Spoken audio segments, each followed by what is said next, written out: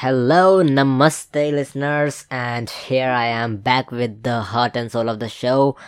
I might have been a little bit deviated. Well, it feels really good to be here in front of this mic recording an episode because this is what we love doing, and I'm sure you will also love this episode just as you loved other episodes. Okay, so I have to discuss some important observation that we all usually collide with these days, and I would also share some methodologies that worked for me. So certainly these days have been a roller coaster ride for us.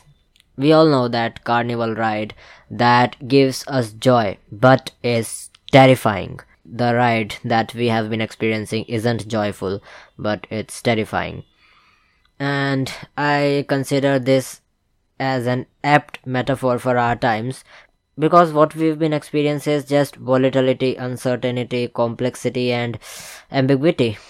That's what our world has become. And these events have led to a certain extremism in our lives, like uncertain economic environment and job losses, irrelevance, and among these irrelevant discussions that and gives nothing but empty hate in return.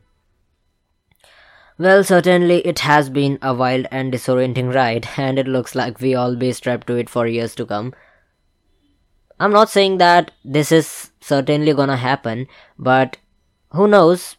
Let's hope for the good. Okay, so the thing is that how do we cope and thrive in this total chaos? Like, we have to live somehow.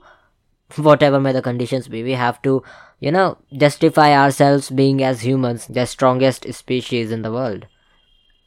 Okay, so I have tried and tested various things and methods for myself, and I'm just gonna share them. It's you might take it as a piece of advice, or you might think of this episode as an anecdote that I'm just sharing of my past experiences.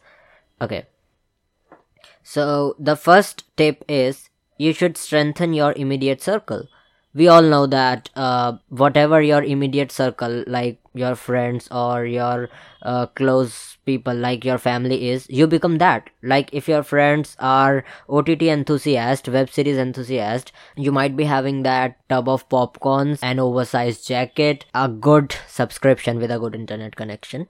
Or if your friends are travel enthusiast or hiking enthusiast, you might be having those hiking shoes, hiking gear, and camping gear. Well, just start by changing the 5 people in your immediate circle. What you want to become, go and search for these 5 people and include them in your circle.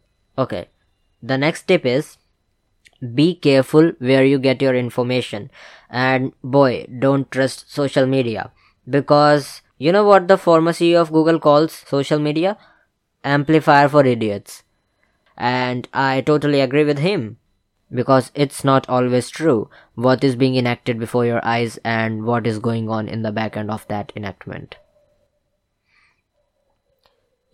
Another compelling trick we fall for is storytelling art. I personally appreciate storytelling art, but humans, are fundamentally drawn to stories, and they don't care much about facts and equations and logic.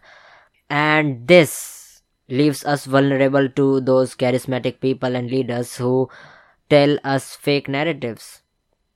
So my advice is, this is not a tip, this is an advice. Don't lazily latch onto the riveting stories. Develop your own rational and critical thinking. This is your first step. You should accept the biases inside of you. Okay, one thing more that I would like to share is, that show The Weakest Link, and it became widely popular. They made some teams of people and they were asked some questions, and every one of them in the team had to give correct answers for these questions. And after every round, the team gets to vote for the weakest person and eliminate that person from the team. But you don't get to vote out your weakest link, because it is usually a part of you, a flaw that you haven't faced up to yet.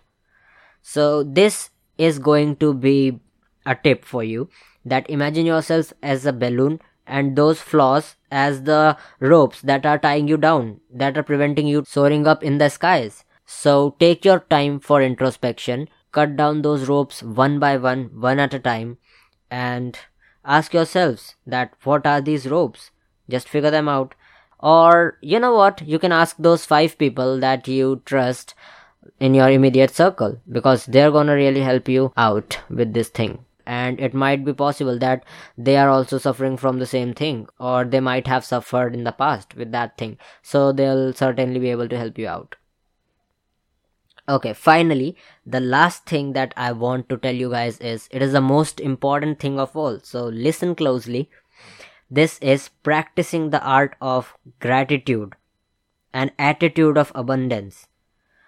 Every time you wake up and open your eyes or go to sleep, try to count some of your blessings and be grateful for the many nasty things that could have happened to you but didn't happen.